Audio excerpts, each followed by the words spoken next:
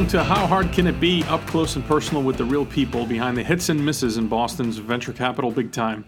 My name is Mike Triano, and I'm the Chief Marketing Officer of Actifio and a limited partner in Boston's own G20 Ventures. You can follow me on Twitter at MikeTrap and check out my Medium blog at MikeTrap.com. Each week we'll be getting to know one of the luminaries in our local startup community and drill into a specific area of their expertise for the benefit of other entrepreneurs and investors. Now this week we're going to do something short and sweet, what I like to call a holiday quickie, because, you know, who doesn't like a holiday quickie? I spent some time with G20 member Jim Herrnstein last week for one of my more interesting conversations with, I have to say, one of the more interesting people I've encountered in my travels. To say Jim's not your typical entrepreneur would be a dramatic understatement. First off, he has a PhD in astrophysics from Harvard, and in astrophysics circles, he's best known as part of the team that in 1995 used an $86 million radio telescope spread from Hawaii to the Virgin Islands to find the first black hole hidden at the center of a galaxy. Holy shit. And while you process that, let me read you how the New York Times covered his mind-bending revelation at the time. A gigantic concentration of mass equivalent to 40 million suns has been detected at the heart of a distant galaxy. It is a region of incredible turbulence surrounded by a maelstrom of gas and dust, generating powerful X-rays and twisted jets of gas emerging at speeds of 400 miles a second. It is almost certainly a black hole. If there was any lingering doubt, astronomers said today that this dense mass in the center of the spiral galaxy NGC 4258 was, quote, compelling evidence, unquote, for the reality of black holes in many galactic cores. Predicted by Einstein's general theory of relativity, black holes are masses of collapsed stellar material so dense that nothing, not even light, can escape their gravitational fields, which is why they have been so maddeningly elusive. Wow. Mind equals blown. And that is not where Jim Herrnstein's story ends.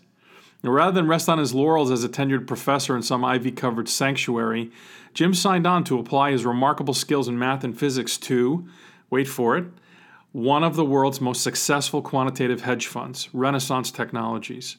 Wikipedia's entry on Renaissance starts with this. Renaissance Technologies LLC is an East Setauket, New York-based American investment management firm founded in 1982 by James Simons, an award-winning mathematician and former Cold War codebreaker, which specializes in systematic trading, using only quantitative models derived from mathematical and statistical analyses. Renaissance is one of the first highly successful hedge funds using quantitative trading, known as quant hedge funds, that rely on powerful computers and sophisticated mathematics to guide investment strategies. In 1988, the firm established its most profitable portfolio, the Medallion Fund, which used an improved and expanded form of Leonard Blum's mathematical models, improved by algebraist James Axe, to explore correlations from which they could profit. Simons and Axe started a hedge fund and christened it Medallion in honor of the math awards that they'd won. Renaissance's flagship Medallion Fund, which is run mostly for fund employees, is famed for one of the best records in investing history, returning more than 35% annualized over a 20-year span. From 1994 through mid-2014, it averaged a 71.8% annual return. All right, let me say that again. 71.8% average. Now, Albert Einstein, whose theory of black holes Jim and his team essentially proved, once said the most powerful force in the universe was actually compound interest. To give you a sense of that power, if I'd taken the $100 my grandparents gave me as a present when I graduated HBS in June of 1994, I'd have been able to withdraw $5 million from that same account 20 years later and still have enough left over to give a Ford Fusion loaded to the daughter who got her license that year. Even that's not the most interesting thing about Jim Herrnstein. In his spare time, Jim's the chairman of an organization called Pivot, whose mission, based on a fundamental belief in the worth of all people and a moral responsibility to address the needs of the destitute, is to create a model system of universal access to quality care for Madagascar via comprehensive health system strengthening in a region near the Rono-Mafana National Park. That's right, Madagascar. Now, why the hell Madagascar? Why should anyone who could do a guest cameo on Billions spend his time trying to save people's lives on an island 8,600 miles from home? Those are the questions I asked Jim in the second segment of our interview, and a big part of the reason this particular conversation was so special to me and something I wanted to share during this season of giving. All right. This special holiday quickie episode of How Hard Can It Be is sponsored by G20 Ventures, early traction capital for East Coast enterprise tech startups, backed by the power and expertise of 20 of the Northeast's most accomplished entrepreneurs. G20 Ventures, people first. How Hard Can It Be is also sponsored by Actifio. Actifio virtualizes data the way a hypervisor virtualizes compute to help customers enable the hybrid cloud, build higher quality applications faster, and improve business resiliency and availability. Actifio, radically simple. And here now is my conversation with astrophysics superstar, hedge fund mathematical genius, and global philanthropist, Jim Hernstein.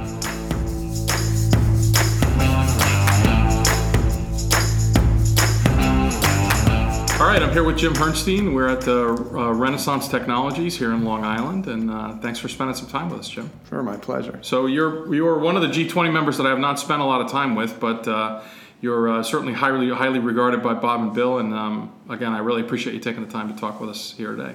Great, looking forward to it. So, I want to help people kind of get to know you, and let's start from the very beginning. Where did you grow up? I grew up outside of Boston, and my family moved around. My dad was a professor at Harvard, and so we moved around, sort of spiraled in towards Cambridge. What did he teach? He taught behavioral psychology. Right. And you're either like a Metro West guy, a North Shore guy, or a South Shore guy, or were you? Well, we grew up. So I lived most of my life when I was growing up in Wellesley. Right. And then we moved further in, Belmont and Cambridge. Sure. I live in Sudbury, so. Not right. Yeah. And any siblings? Yep, I have an older brother who works at Morgan Stanley. Did you feel the pull of academia, given what your dad did? Or? Yeah. I did feel a strong pull towards academia, and I think I probably, if you had asked me for much of my time when I was growing up, I would have guessed that's where I was going to end up, right.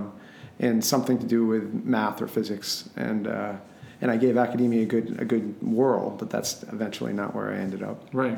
Where did you go to high school in Wellesley or just? Yeah, so I went to public school through middle school, and then my brother and I went to Exeter, which is a private school up in New Hampshire. Sure.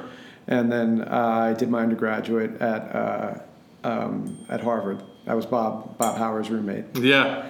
And because of that, I didn't perform academically probably as well as I should have. Any hugely embarrassing stories you'd like to share about Bob? About Bob? Yeah. Well, the whole room was sort of an embarrassment, but we had a lot of fun. Those were great years. So I'll have to think about embarrassing stories about Bob. There's so many. But in any case, no, living with Bob, that was a great time. And I majored in chemistry as an undergraduate. But honestly, truthfully, I had worked very hard at Exeter. And Exeter was a great experience. I learned a lot, but I didn't have a lot of fun. I really, really worked hard. And then I got to college and really let off a lot of steam, I would say, and played soccer. And a lot of my effort went into playing soccer. And I had a great time, and I actually don't regret anything about that experience. I majored in chemistry, but academics wasn't really as strange as it sounds to go to a place like Harvard and not make academics actually central to what I did. There was a lot of other things going on for me at the time. Did you figure out what you wanted to do while you were there? No, I would say not. After Harvard, I got a job working at a contractor for NASA at Goddard Space Flight Center in Maryland, and that was just a great experience. I really, really enjoyed that. Had you been, interested in space? Always interested in aerospace and space. Are you a Star Trek fan? A huge Star Trek fan. I'm a huge Star Trek fan too, and they were giving me shit about it in the car. So. Oh yeah. Well, that's good. I told them, are you a Next Generation person or an original series? Or both. I've seen all of them. I mean, I've seen the original series probably every episode, 5 times. Yeah. Next Generation maybe only 2 times. Me too. My youngest son is 11, and we're watching them together. And, that's fun. He's a very smart kid, and he loves it. I was telling them the story of Tapestry and the Next Generation, where Picard, has to go back and change his life. And, that's a great one. Great metaphor. But we could talk about this all day.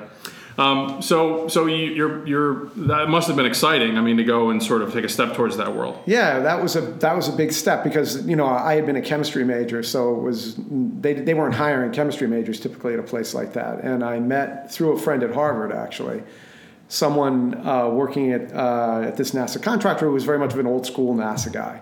He had worked for NASA back in the 60s when they were doing really exciting stuff. And they're still doing exciting stuff, but it was particularly exciting back then. And we just bonded in the interview. It was just sort of, he could tell that I was someone that was actually, even though I hadn't studied it as an undergraduate, that something that I was clearly very passionate about and interested in. And sort of he kind of, I would say, overruled other people in the group and insisted on hiring me. Huh. And that turned out to be just a wonderful experience. That was really the first place where I would say I kind of seriously applied physics, even though I had taken a bunch of physics classes at Harvard.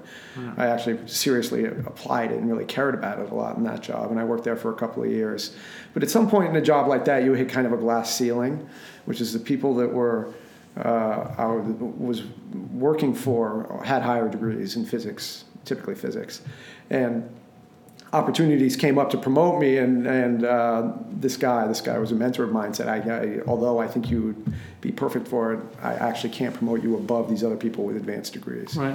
What were the kinds of problems you were working on there? Are they applied or are they theoretical? No, they were applied. They were. I worked on. Goddard is responsible, typically the lead NASA site for unmanned spacecraft. So scientific satellites in unmanned spacecraft that are earthbound, not interplanetary unmanned spacecraft typically are out of JPL out in California. Right. But Earth orbiting unmanned satellites are managed out of Goddard. And so those are the missions I was working on, designing orbits for various scientific missions. I spent a lot of time working on the theory, although it's not especially deep theory, and also the software for how to efficiently rendezvous unmanned spacecraft with a space shuttle, things like that. Wow. It was a lot of fun. Was it a conscious decision that you felt like that had run its course and you wanted to do something else? Or I became, I would say, a little restless after a couple of years because I said there was sort of seemed to be glass ceilings about where I could go. And also, there was a feeling that it wasn't really cutting-edge stuff. The problems I was working on were very practical, and they're important. They involved actual spacecraft, so Sure. They were very hands-on and practical. But they weren't necessarily that deep. You weren't breaking new ground. You weren't making new discoveries. And so I had sort of a hankering for that. Right. The scientist in me had a hankering for that. Where did that lead you? So I applied to graduate schools and eventually went back to graduate school in astrophysics. At Harvard? At Harvard, yeah. What was that like? It was awesome. It was great. What, because of the people or the program or why? Well, the people are, I made great friends, and the professor that I ended up working with was terrific, and the problems we worked on were very interesting. It's kind of a cliche in academia that those are the best years of your professional life as a graduate student because you're completely supported. You don't have to worry about finding money. And within limits, you get to pick on, you get to pick the problems you want to work on. Right. And so it's really great. And Harvard was kind of home to you at that point, I guess. Yeah, that's right. Maybe too much so, but not actually. I was happy. Yeah. Happy to go back there. Too much time in boathouse, or yeah. Yep. Lots of time in the boathouse.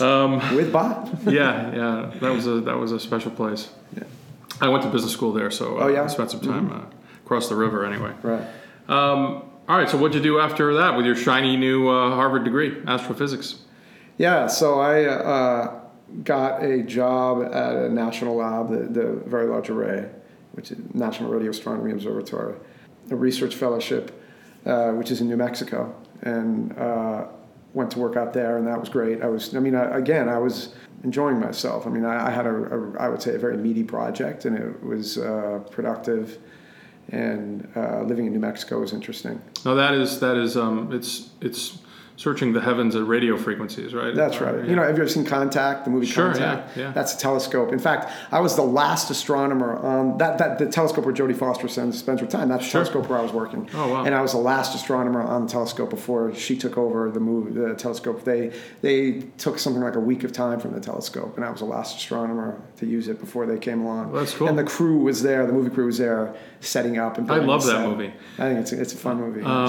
My brush with astronomy greatness, I met Carl Sagan when I was at Cornell. Wow, that's great. And my professor was Yervant Terzian. He was also a pretty prominent guy, but obviously the astronomy program at Cornell was awesome. Yeah, good program. How much of that work is sort of monotony, and how much of it is is fascinating to a sort of sci-fi kid from... I mean, I'm sure it's like anything else. This is one of my dad was a guy that had like a long list of lectures that he would cycle through, and near the top of his list of lectures was that's life. That even for people that are in jobs that they love, there's just going to be a certain amount of dirty work, getting the details done. That's not eureka moments, and so it was like that. I think it was a good mix, though. I definitely had a eureka moment as a graduate student where we made a very important discovery, and that was truly a eureka moment where we had spent years collecting data, and it literally came down to plotting a line on a piece of paper and having a certain shape, and it was really a profound discovery that Now, I read a little bit of it. This is the black hole. The black hole, yeah. So it was a huge moment. I mean, I ran down the hall with it, and that piece of paper is still up in the hall at Harvard. And what did you uncover specifically? Well, we were able to measure very accurately the mass of the supermassive black hole. At the time, the best measurement and by far the highest density. What matters when you're trying to detect black holes is the density. That's what distinguishes black holes from everything else. And we were able to measure a much higher density than anyone had ever seen before. So at the time, it was by far and away the best evidence for supermassive black holes. Since then, the Galactic Center probably has passed it. And so it was just, it was a great moment. It was incredibly exciting. And so you asked, was there drudgery? Yeah, there was a lot of drudgery, but as a scientist, and that continued on when I was working at the National Lab, it was definitely made up for by the excitement of you're actually discovering new things. You're figuring out things. They're not always earth-shattering things like discovering a new black hole, but you're studying an object and figuring out things about it that no one else has realized, and you're sort of uncovering some actual real truths about the universe. So incredible. It was really great, I would say, yeah. Do you believe that space-time is folded and the black hole is a catch you from one end to another? Or, you mean like wormholes and stuff like that? 100% convinced black holes exist. They fit into the framework of general relativity. I think now, since I've left, there have been some questions. There's certainly lots of questions are raised by black holes, but I have no doubt that they exist, and I have no doubt that they are singularities, and that there are event horizons, and all that strange stuff is true. Whether or not you can actually, if there are wormholes which sort of connect to points in space-time, I don't know. Probably, as an astronomer, you eventually get to the place where the universe is so big that you simply can't. It's difficult to imagine something. If something is possible, then it will be out there. Yeah. Is warp drive possible or? I don't know. If it were possible, someone you would think would have dropped by now. Maybe, but maybe they have. Romulans are just around the corner. Right? All right. So, did you still have the intention when you were working out at the telescope to, rejoin academia when that was all done, or what? How did you end up here? So being an academic, I've described the parts that were terrific and the parts, in fact, that I still miss. But, there are also parts that were sort of less well suited for my personality. I would say my thesis advisor, a great guy named Jim Moran, would always say that you just got to relax. You're too impatient. It's going to work out for you. It's going to be great. But I'm kind of I'm a little impatient maybe, and the pace at which things unfold in academia sometimes seemed slow to me. So my frustration was mounting in some ways. I would say sort of two things were going on at once. One was that my academic career seemed to be proceeding okay. I had job offers towards the end of that research fellowship. I had job offers at Berkeley and Cambridge in England, and I was deciding between them. But I got a call from Renaissance Technologies inviting me to their colloquium. We here have a monthly colloquium series where we invite in scientists to speak about their work. And it's not actually primarily a recruiting tool. Very few people have been recruited to the company via that colloquium. It's more, it's a perk, really, for the company and for the community. It's because we can bring in really excellent people and give talks on a range of things, nothing to do with finance. What is Renaissance for the benefit of people who don't know? Oh, I'm sorry. It's a quantitative hedge fund. Yeah. Quantitative hedge fund. And so because some of my work had been sort of high profile at that time related to this black hole and someone that I had known in astronomy, invited me, who ended up working at Renaissance, left and went to Renaissance, invited me to give a talk at Renaissance. And I came here and gave the colloquium and was sort of, so I said there were two things going on at once. One was my academic career was progressing, I think, at a reasonable pace. And on the other hand, there were certain things about it that were frustrating for me, as I mentioned. And I came here to Renaissance and just found it to be an extremely interesting place and was very, very intrigued. And so that began a process that went on for some while. And eventually I decided to leave academia and took the plunge. I'm a researcher here, and all of the researchers have PhDs in math, or primarily math or physics, some statistics. So that was, a very big step, and never looked back. That was quite a while ago. That was 17 years ago. It was a good move for me. I mean, the people that I work with are terrific. They challenge me. I still learn stuff daily, and I'm stimulated intellectually, and it's hard, exciting work. And as my advisor pointed out, I'm somewhat impatient. And as you probably have seen just from spending an afternoon here, things happen very quickly here. Yeah. And so that particular itch is very much scratched by working here. Right. You thrive in the chaos a little bit. Yeah. You mentioned your dad's rules a while back. You're a guy with a particular talent that's got value in a lot of different spheres, and you've made some choices in your career that forced you to maybe to rethink some of your initial intentions. And for other people who have skills like that, any advice about? Oh yeah, that's an easy one. What is it? So my dad. He gave me, for that particular question, he gave me lots of good advice, but one piece of advice which I've thought about often and I often give to younger people is that, so I was in my PhD and the first project I had turned out to not be such a terrific project. I didn't really like it that much. At Harvard, when you're getting a PhD in astrophysics, you have sort of what in some places you might call like a master's project, and then before you moved on to your PhD project. And my master's project, it just wasn't a good fit. I wasn't enjoying it. I was kind of blowing it off and not really, I wasn't really applying myself. And my dad said, I don't know if you're going to be an academic when you grow up, and you may not be an astrophysicist, but whatever you're doing at any given moment, do the best you can. Apply yourself completely. And so, in other words, he was saying, I don't care if you don't like this project, and I don't care if you're questioning whether or not we want to be academic. Whatever it is that you choose, you end up wanting to do, trust me, it will make things much easier if you apply yourself and do a good job of what you're doing now. And it may seem like obvious advice, but it was the perfect advice at the perfect time.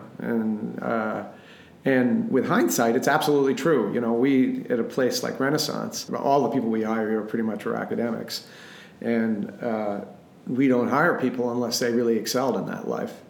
And even if they were academics, I interview plenty of people that.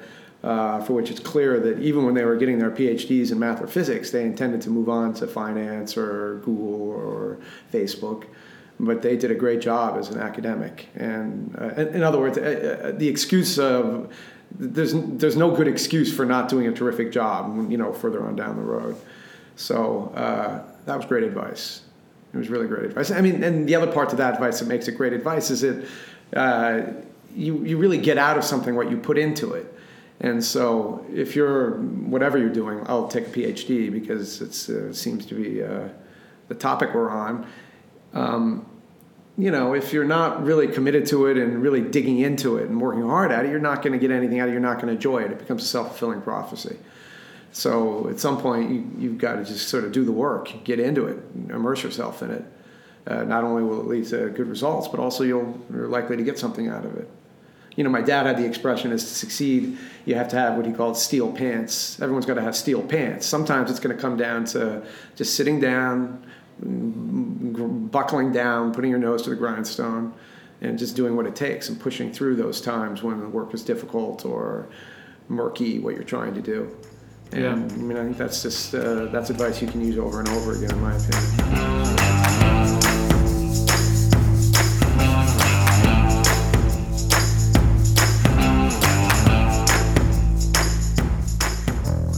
What is Pivot? Pivot is it's a NGO, non-government organization that my wife and I, together with two other folks, started, and it's delivering. It's trying to deliver comprehensive health care in a very remote corner of Madagascar. And it's something that, much of my life seems like a bunch of sort of, at any given point when I look back on my life, a bunch of kind of odd alignments and serendipity and circumstances. But one way or another, I found myself over in this corner of Madagascar and with a woman named Pat Wright, who does conservation biology over there and was looking to raise money to support that project. And Robin and I, my wife Robin and I, supported that, but we really fell in love with the people in the area, and there's a dire need for better health care over there. And so that began sort of an odyssey that was, something like 7 years ago, where that first steps in Madagascar are taking, and now Pivot has something like 130 people working for it. And our catchment, the area where we're providing healthcare, I shouldn't say providing healthcare, we work with the Ministry of Health. We don't build a private shadow health system. We work within the public health system because that's the only way for it to be sustainable. We now in our catchment have something like, 100,000 people, and we treated 65,000 people or something like that. So wow. It's come a long way. And, it's something that the group that we're working with is a group, we started our own organization, but our co-founders are from this organization called Partners in Health, which is up in Boston. It's a terrific organization. It's done lots of healthcare work around the world. And the people that we started with, one of them is a scientist. He's got PhDs in economics and infectious disease. There's a doctor. And it's a very natural thing for Robin and me because we're trying to bring our backgrounds in science to this project, to the problem. And so what that means is that Pivot has sort of built into its DNA. We're collecting lots of data. And if you go on the Pivot website, you'll see that we have a dashboard of data where every month we collect statistics on how much money we're spending, what patients we're seeing, how many people we're carrying in our ambulance, which things are being effective and which are not being effective. Because for anyone that's considered getting involved in this type of thing, there's obviously a terrific need around the world. There's always a nagging fear that you're putting money in, you don't actually know where it's going, and you aren't actually accomplishing, or at least not in some optimum way, what you're hoping to accomplish. Everyone agrees what the problems are, and everyone agrees there's a dire need, but it's just a very difficult problem. In this case, providing health care in a system which is broken in many ways. And so we collect tons and tons of data, and every month I get a report, an email, I just got it last week, from our team over there saying, the monthly dashboard has been updated, and I bring it up and look through the data, and it's sort of a highlight of my month because I can see the fresh data for what types of patients we've treated, how many stockouts we've had in particular health centers, and how many kids have been entered into the malnutrition program on the one hand, and how many have admitted and exited, and things like that. So it's very much a merging of a philanthropic desire that my wife have had, but our background's as scientists. My wife also was an astronomer. You're a busy guy, right? You have a big pile of kids yourself, and you've got your hands full here. Why is it important for people like you to dedicate as much time, energy, money to a cause like this as you clearly have?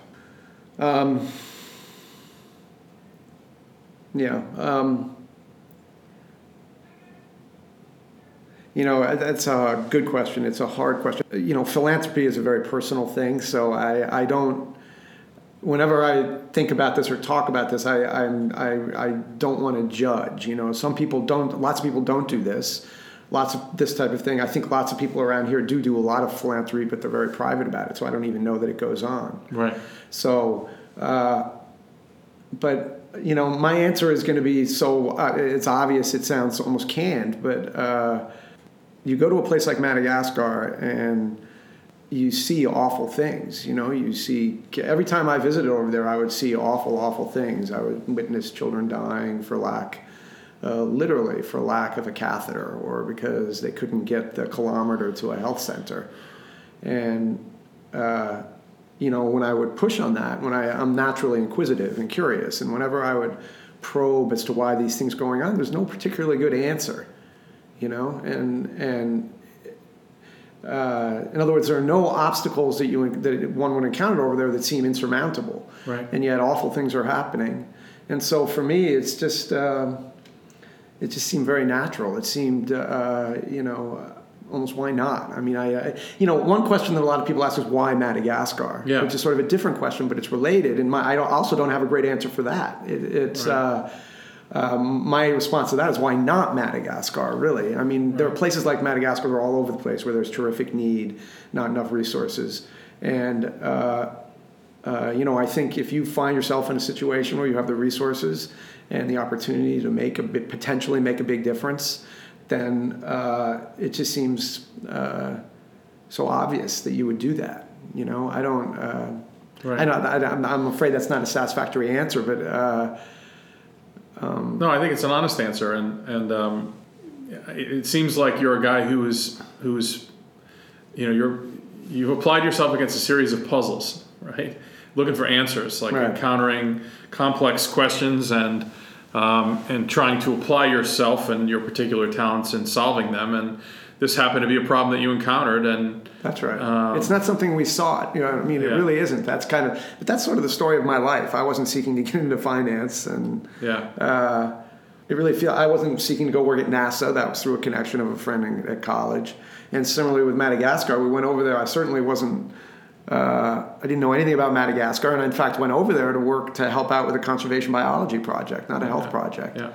But it's exactly how you frame it. You find yourself in a situation where there's a big puzzle, and this, in fact, I'm sort of making this sound very antiseptic, but in fact, it's wrenching when you're over there. Sure. When you're in a place like that, and you're not a tourist, when you're not insulated from what's really going on, it's you see things that are. It's just difficult to stand by, especially if you feel like you can make a difference. It's funny because what it's known for is the biodiversity. Right. It's spectacular. But people don't talk about the people. I know. It's ironic, Yes, that's right. That there's some more concern over the lemurs than there is over the human beings. I know. It's true. There's justifiably enormous concern over the ecosystem over there. If you're being, very cold-hearted about it, then there's only one Madagascar ecosystem. Sure. But there are lots of people in the world. That's not how I feel about it. There you go. But, Sure. When you look at what you've applied and what you've gotten out of this experience, you mentioned the joy of getting that data. Is it something you would counsel, people, even busy people, to seek out in their lives? Oh, yeah. I mean, my life right now is sort of a balance between my family and work and Pivot. And I really can't imagine life without Pivot at this point. It's incredibly rewarding. It's really hard. We just had our board meeting, our annual board meeting in New York. Bob was there. Bob Howard was on the board and a very valuable member of the board. It's very hard. Just like running a small company, I suspect, although I've never done that, lots of really hard decisions. Sure. People issues, the whole 9 yards, tight budgets, and but it's incredibly rewarding. For all it's rewarding in the way I imagine building a small company is rewarding. Yeah, you're just building something from really from the absolute ground floor, but it's also and I've never experienced that before, and I really enjoyed it.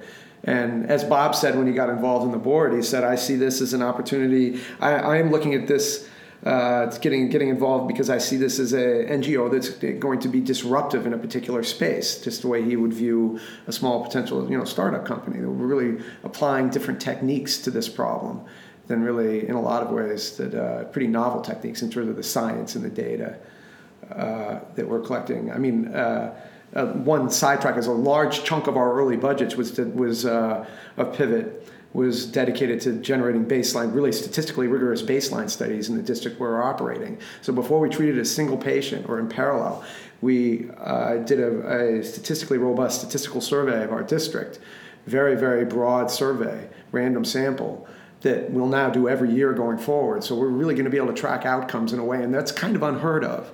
Right. In any case, so it's very satisfying in that sense. But there's also the human side. I mean, when I go over there, if you went over there, you would, people will just come up to you. When I was visiting the district hospital on my last visit, this very well-dressed gentleman, what that means is that he was wearing shoes and he had a collared shirt on. He was probably, in his 60s. He just walked up to me at the hospital and just kind of grabbed my hand and looked at, you could tell he had practiced it. He looked at me in the face and he said, "Thank you." And then he just kind of stared at my face and he wouldn't let go. Basically, just, "No, thank you." And that's just very gratifying. And it's not, I hope it doesn't sound like it's gratifying in a selfish or self-serving way. It's gratifying in that, you're really... So I feel like I'm having my cake and eating it too. I'm getting sort of a taste of what it would be like to be an entrepreneur, which is really exciting. Yeah. And I'm hanging out with people like Bob who are teaching me a lot about that. But we're also, I think, really having a pretty profound effect on the lives of the people over there. If people want to support Pivot, where do they go? It's pivotworks.org. But if you search for Pivot Madagascar on the web, it pops right up there. All right, I'll take a look myself. Great. Appreciate you spending the time with us today. My pleasure. Thank you. Okay, so clear to me, Jim felt almost selfish about what he gets out of Pivot. Just to give you a sense from the Pivot website, pivotworks.org, total patients cared for by this organization, 60,235. Amazing organization, amazing guy. Very simple set of values related to diligence and focus and a willingness to do the hard work. A guy who loves solving problems, solving puzzles, and that and some remarkable talent and intellectual capability has led him on quite a journey. Just a fascinating person. Again, that website, pivotworks.org. Check it out for yourself and think about supporting them this holiday season. I want to thank all of you for making 2016 the year that we got this podcast off the ground and for your support. Please subscribe to it if you have not already. I want to particularly thank the folks at G20 Ventures. G20 is early traction capital for East Coast enterprise tech startups, backed by the power and expertise of 20 of the Northeast's most accomplished entrepreneurs. G20 Ventures, people first. Also, my work family at Actifio. Actifio virtualizes data the way a hypervisor virtualizes compute to help customers enable the hybrid cloud, build higher quality applications faster, and improve business resiliency and availability. Actifio, radically simple. I want to wish you a happy new year, and we will see you in 2017. Thanks.